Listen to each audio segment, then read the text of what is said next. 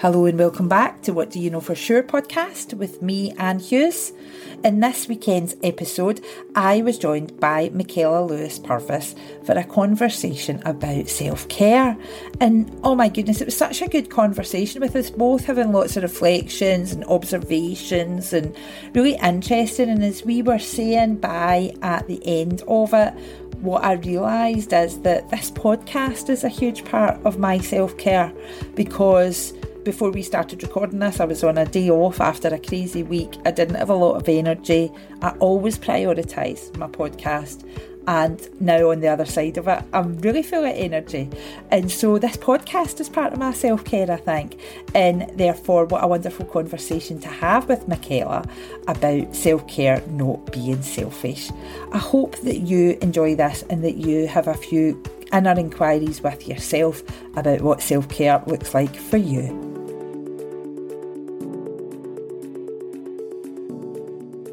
Mickella, thank you so much for joining me on the podcast. Thanks for having me, Anne. Yeah, tell us a bit about you. A bit about me. So, in my professional life, I'm a grants funding professional. I've been working at the leading UK mental health charity Mind for close to 3 years now. I have quite a varied role there, supporting our network of federated but independent local minds to build their grants fundraising programs, as well as strengthen knowledge around grant making processes. Yeah.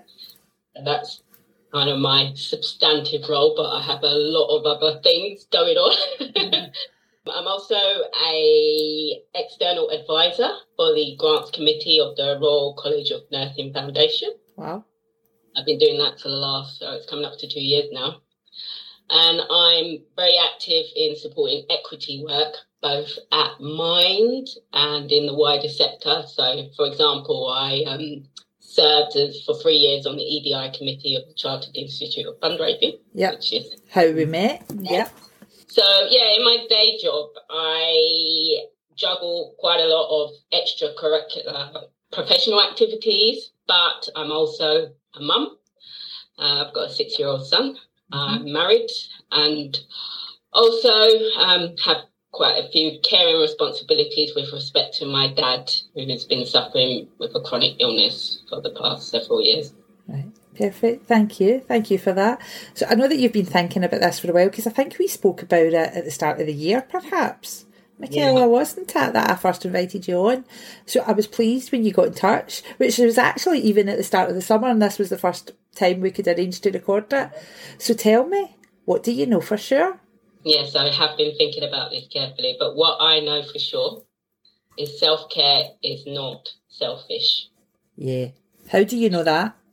Well, the universe was talking to me this week. I've been going through my head a lot because of everything I've been going through lately. But one of my favourite podcast hosts, Helen Tupper, from the Amazing If podcast, who I think I've spoken about this before, but she actually said this exact phrase this week when they were doing a podcast episode on resilience. Mm-hmm. So originally I was going to talk about something totally different, but I have been, going through quite a tough time, and I constantly have to remind myself of this and I think it's important that other people hear this message too, especially people that do have care and responsibilities. Mm-hmm. Mm-hmm. And I think self-care is something for me that I would reflect on has been a journey that I'm very good at now in my late 40s. I'm really good at it. I was actually chatting to a friend yesterday because I had just bought some ridiculously expensive face products, and she was saying no, she doesn't buy stuff like that. And I was saying, but do you know something? It's not just about me treating myself to it. It's not about vanity overly. It's not about, it'd be nice, I like to have nice skin, but it's about the fact that I take about 15 minutes every night and I go upstairs and I say, I'm away to do my face, and off I go. And none of my children or my husband disturb me. They know I'm away to do my face. I put on a podcast, I put on a bit of music I want to listen to, and I feel, or having a face pack or whatever, I feel as if that level of self-care for me is something that I deserve, because it's me caring about myself. Whereas when my kids were younger and stuff, I never really cared about myself. But I suppose I'm telling you what self-care means to me. What does self-care mean to you? Well, self-care to me is definitely not a luxury. It's a necessity. And I know, and yeah, I'm sure it resonates with other people. When I'm feeling depleted, I just can't show up well for other people. And feeling guilty about looking after your well-being, I feel is wasted energy. And I know that guilt isn't just internal. There's a mix of expectations that other people put on you, but you don't have to say yes to everything. Yeah. And it's important to realize that if you don't take care of yourself, you can obviously make yourself ill. So yeah, self-care for me is just an essential. I need that time to step out. A lot of my self-care revolves around physical activity. So I love dancing. I've got passion for dancing. Anyone who knows me knows this. I've always got about 2 or 3 different dance styles going on at any one time. And like cycling, swimming, anything that I can kind of like zone out. So there's a dancing, which is probably more of a skill which I'm learning, and then other things where I can like zone out. I'm away from screens, I'm away from distractions, and I can just be in my in my head, just kind of like that time to meditate when I'm through something active. Yeah. I totally get that. I think I'm remembering a few things. I'm thinking a few things as we speak about this. I remember years ago, and I don't really watch very much telly at all anymore, but years ago watching some awful show where it was about people that were hoarders or something like that, right? And it was this woman, and she actually did clean other people's houses, but her house was in absolute chaos. But so they helped her clean up her house, right? And that was the point of the show. But actually, I was like, what is it in that woman that would have her go and clean other people's houses till they're sparkling, but not for herself? Yeah. And then I think about people who become so obsessed with themselves. I hope I'm not going to sound like a cow here. So obsessed with themselves that they become unable to do anything, even though it would be fun for them. Yeah. Do you know, so like going away with friends or going out for dinner or booking a holiday, but I can't because that wouldn't be right. I have to do this, I have to do that. And so they never put themselves first. You know, like if you're struggling with your life, I get that. Maybe going away for a holiday with your partner or your friends or whatever, or a weekend or a night out would actually help you, because that would be self-care. I know me spending time with my best friends is part of my self-care. Yeah. So I suppose there's something really big about that, isn't there? We think about the women who will clean for other people but not for herself. The people that deprive themselves for doing things that they know would probably fill them up with good stuff, but they don't do it anyway. I mean, have you any thoughts on that? Yeah, I think sometimes it's just like it's not being able to see the wood for the trees. It's like you're in the midst of something and you're in the midst of a problem or crisis, and you're not able to step outside of it. And that's exactly what you need to do. Yeah. Like you need to step outside and get some clarity. So you're in the middle of this mess, for example, if you're dealing with a hoard, or you're dealing with, and you're not getting clarity for yourself.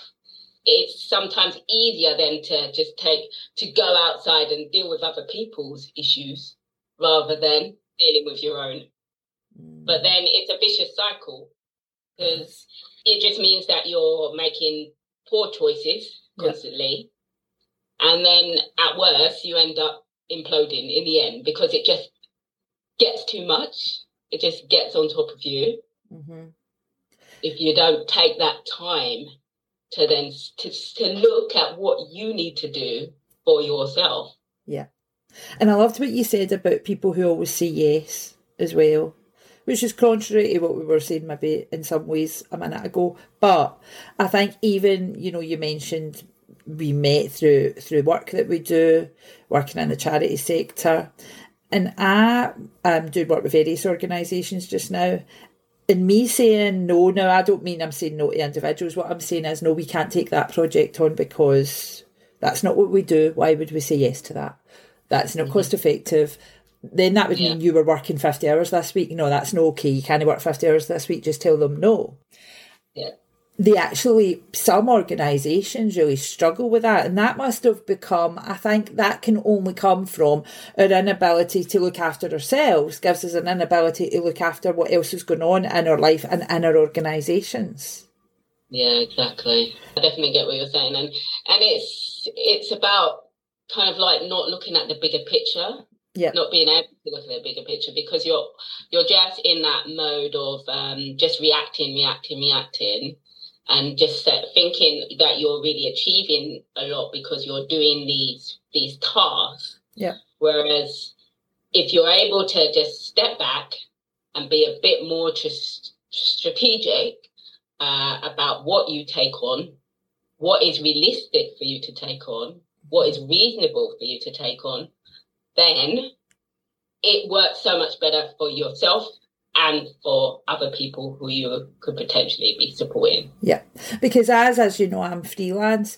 So now I know what I do and what I don't do. I'm very clear on it. So even in a work perspective, sometimes people will come to me thinking that's something I can do. Now, that's probably something I can do, but I say, no, I don't do that. Mm-hmm. Interesting, isn't it? That I can do it now as I'm freelance. I can definitely do it. And I'm drawn back to something. So I don't know if you've ever heard of the Enneagram. So now I'm a bit happy to do a lot of this stuff. And so it's sort of a 9 types of personality, which is at our core sort of who we are and how we turn up in the world. Yeah. And when I first did that, I'm a number 7, but when I first did that, I went to a course and there was maybe 50 people, all women on the course, right? And number 2 is a helper. Now, when I had done the test, because you could do an online test, I was quite high on helper, but number 7 was coming through. And once I read who number 7 was, the entertainer, the person who, you know, is me, basically. I'm very number 7, right? But on that course, so when you were that number, the sort of the person who was facilitating it all and running it would get those people to sit together and then they would have conversations so that we could understand that number, because we have people in our lives that are different numbers. So there was only 2 number 7s, right? But there was probably 22 number 2s. Now, this is all women. This is all women. Of course. And so I thought that is so interesting. And like, you know, I don't know what my daughters are because it's my stuff and I kind of keep putting it on everybody else.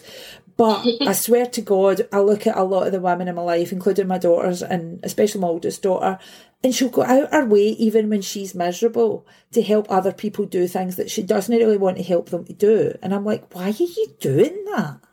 Mm-hmm. Why are you stretching yourself like that? It is a very female trait, isn't it? Yes, it definitely is. That sense of obligation. And yeah, I get it. It's the way we've been socialised. A lot of the times it's the way we've been raised. And it's difficult to step out of that. So that kind of conditioning. I mean, I'm not saying that helping people, helping others and isn't important. Of course it is. And there's things that you have to do. Those are your responsibilities. Yeah. And that is love. That's love in action. Yeah, exactly. Mm-hmm. But you don't have to do everything. And it's like changing that narrative. It can be a struggle, but it's so necessary. It's so necessary because I often wonder, like, so would I hold my hand up and say sometimes I can be a bit selfish? Yeah, I'm going to hold my hand up and say I can do that because I'll just be like, no, I haven't got the capacity to take anything else on just now. Because, and I mean the mental capacity, I don't mean a work capacity, I mean my plate already feels quite overflowing. If we put one more thing on it, I don't know what that's going to feel like for me on the inside. So I can't do that.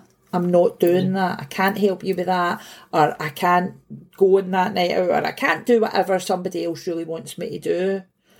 Because I know I need to prioritise myself sometimes. I think that probably comes out of as well that I know when I get overloaded because of my brain injury. I know when my brain's overloaded and I know what that feels like. So I'm much better of being like, no, I have to actually go to my bed, put on my eye mask, put in my earplugs and withdraw from the world for 20 hours. Do you know that way? And I do that for myself as self-care. So I think self-care was probably forced upon me. But what is your place where you think, I need to do better? Or is there a place where you're like, 5 years ago I was rubbish at this, but now I'm doing much better? Where are you on the scale of self-care? I think I am doing better. I mean, I've been forced, similar to you, well, not the same case, but I had a health issue that flared up in the last couple of years. So I've always had a lazy right eye, but my left eye has always been really strong. So it always compensated for my right eye, and I never really had any issues. Yeah. I just had to wear glasses. That was like, the main manifestation of that.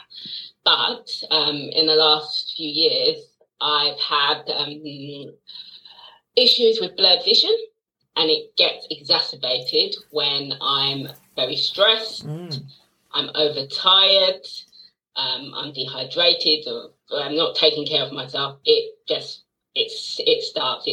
flares up, and if I don't stop and basically take a break and take care of myself, it will get worse. Yeah. So I've been forced to say, I know I've reached my limit. To say I've reached my limit in that moment. Isn't that interesting for both of us, though, that we're saying our body showed us? Yeah. What's interesting is that we took the lesson, I suppose, because how many, and this is a podcast by women for women, how many women out there, their body is showing them, their body is telling them. Life shows you, and, I base myself loosely on Oprah, and she's got a video. If you look up the videos at Oprah, you'll find a video of her saying, life chat knocks on you. It tries to give you a sign. It gives you a sign. And if you don't listen to the signs will get bigger and bigger and bigger until chaos happens. And therefore you need to listen to the signs. So me saying, like, if I need to go and put an eye mask on, earplugs in and go to bed for 20 hours, then I'll do that, because I know the consequence of that is that I am just not performing and in a lot of pain with migraine and stuff.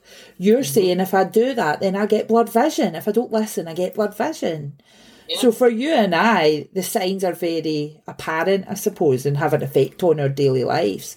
But there will be other women listening to this who get signs but are ignoring them, won't there? Yes, they are. And it can obviously get worse. Don't ignore them. I mean, it might feel minimal initially, but the more you ignore those signs, the worse it can get. Yeah. I was speaking to somebody at some point recently, and they were talking about how they woke up one day and they had like Bell's palsy or something like that. So their face had all fallen. And they thought they had a stroke, obviously, but it wasn't. It was Bell's palsy, which basically, in their case, I don't know if it's in every case, was brought about by stress. Yes.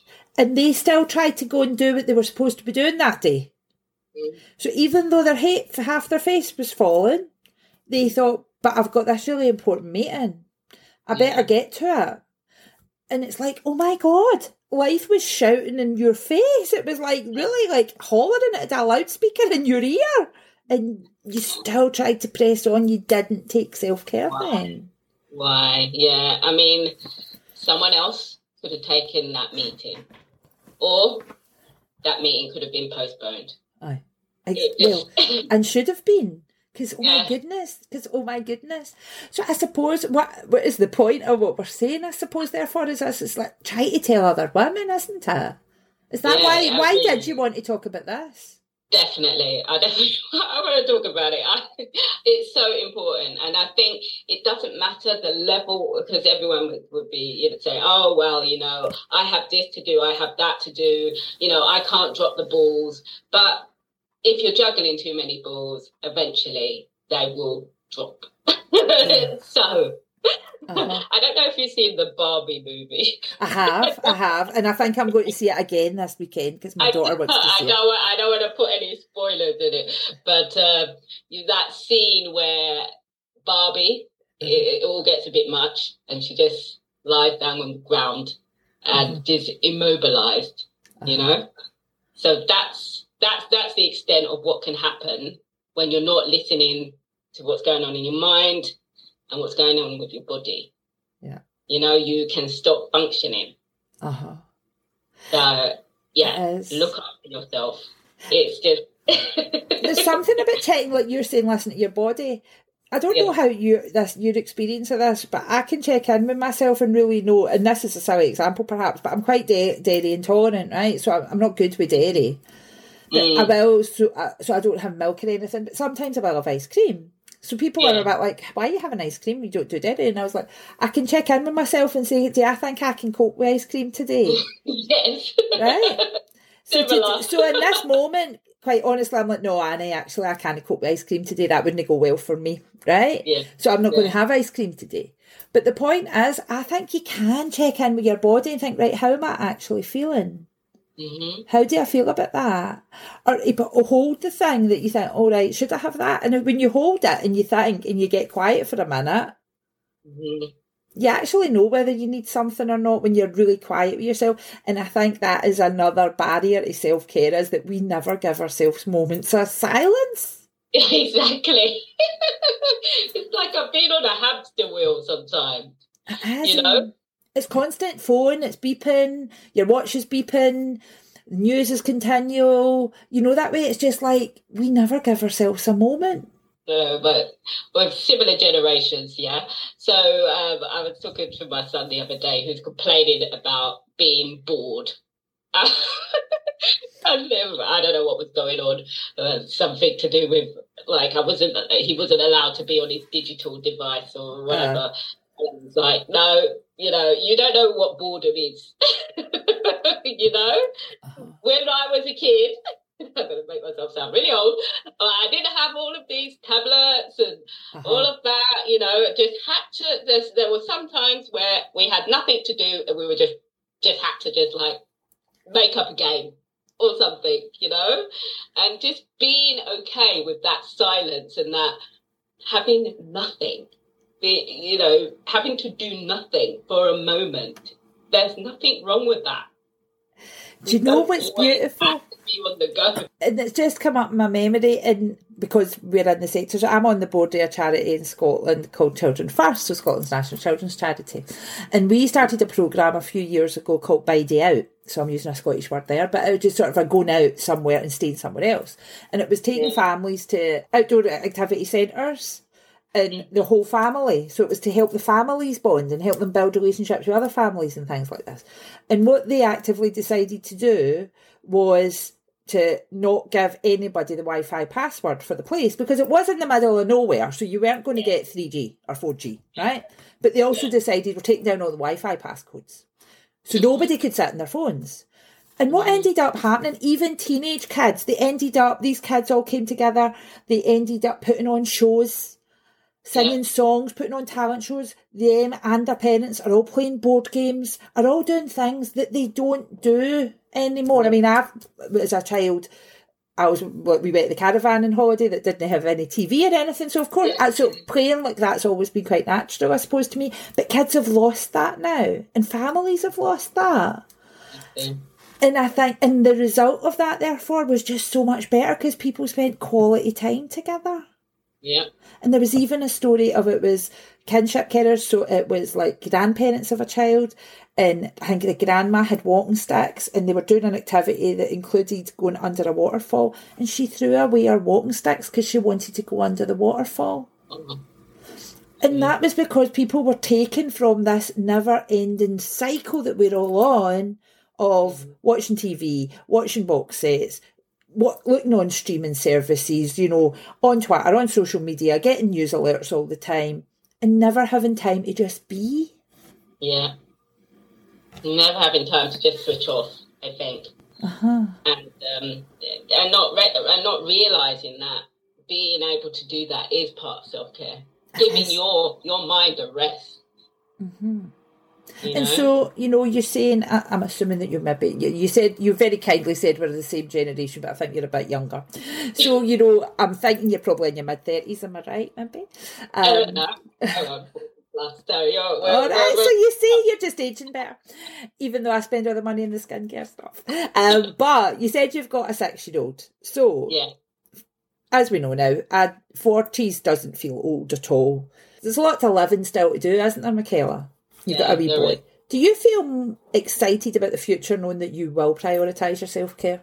Yeah, definitely. I think it's been a journey, and I know there are days where that is it's not the case. I feel like there's too much, but I think because I have made this a habit, I've been very conscious about it, and also the fact that yes, I have had to listen to my body because it tells me when I'm doing too much. I feel that I know that it is what needs to happen in terms of living a healthy and fulfilling life. Yeah. Really. Mm-hmm. Thank you. Thank you so much for coming on the podcast and sharing this. It's been such a wonderful conversation. Oh, thank you for having me. And I hope that people take on board the message. Yeah. Self-care is the way forward. Yeah, for sure.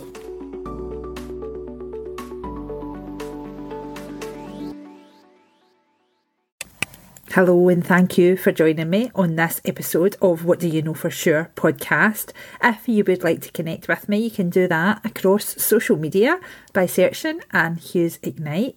If I referred to my radio show and the podcast, you can catch those on my Mixcloud. Again, just searching Anne Hughes Ignite. And if you or anybody you know want to answer this question with me, please do get in touch. Just go onto my website, annehughesignite.co.uk, and fill in the contact page at the bottom, and I'll be delighted to have this conversation with you too. Thank you.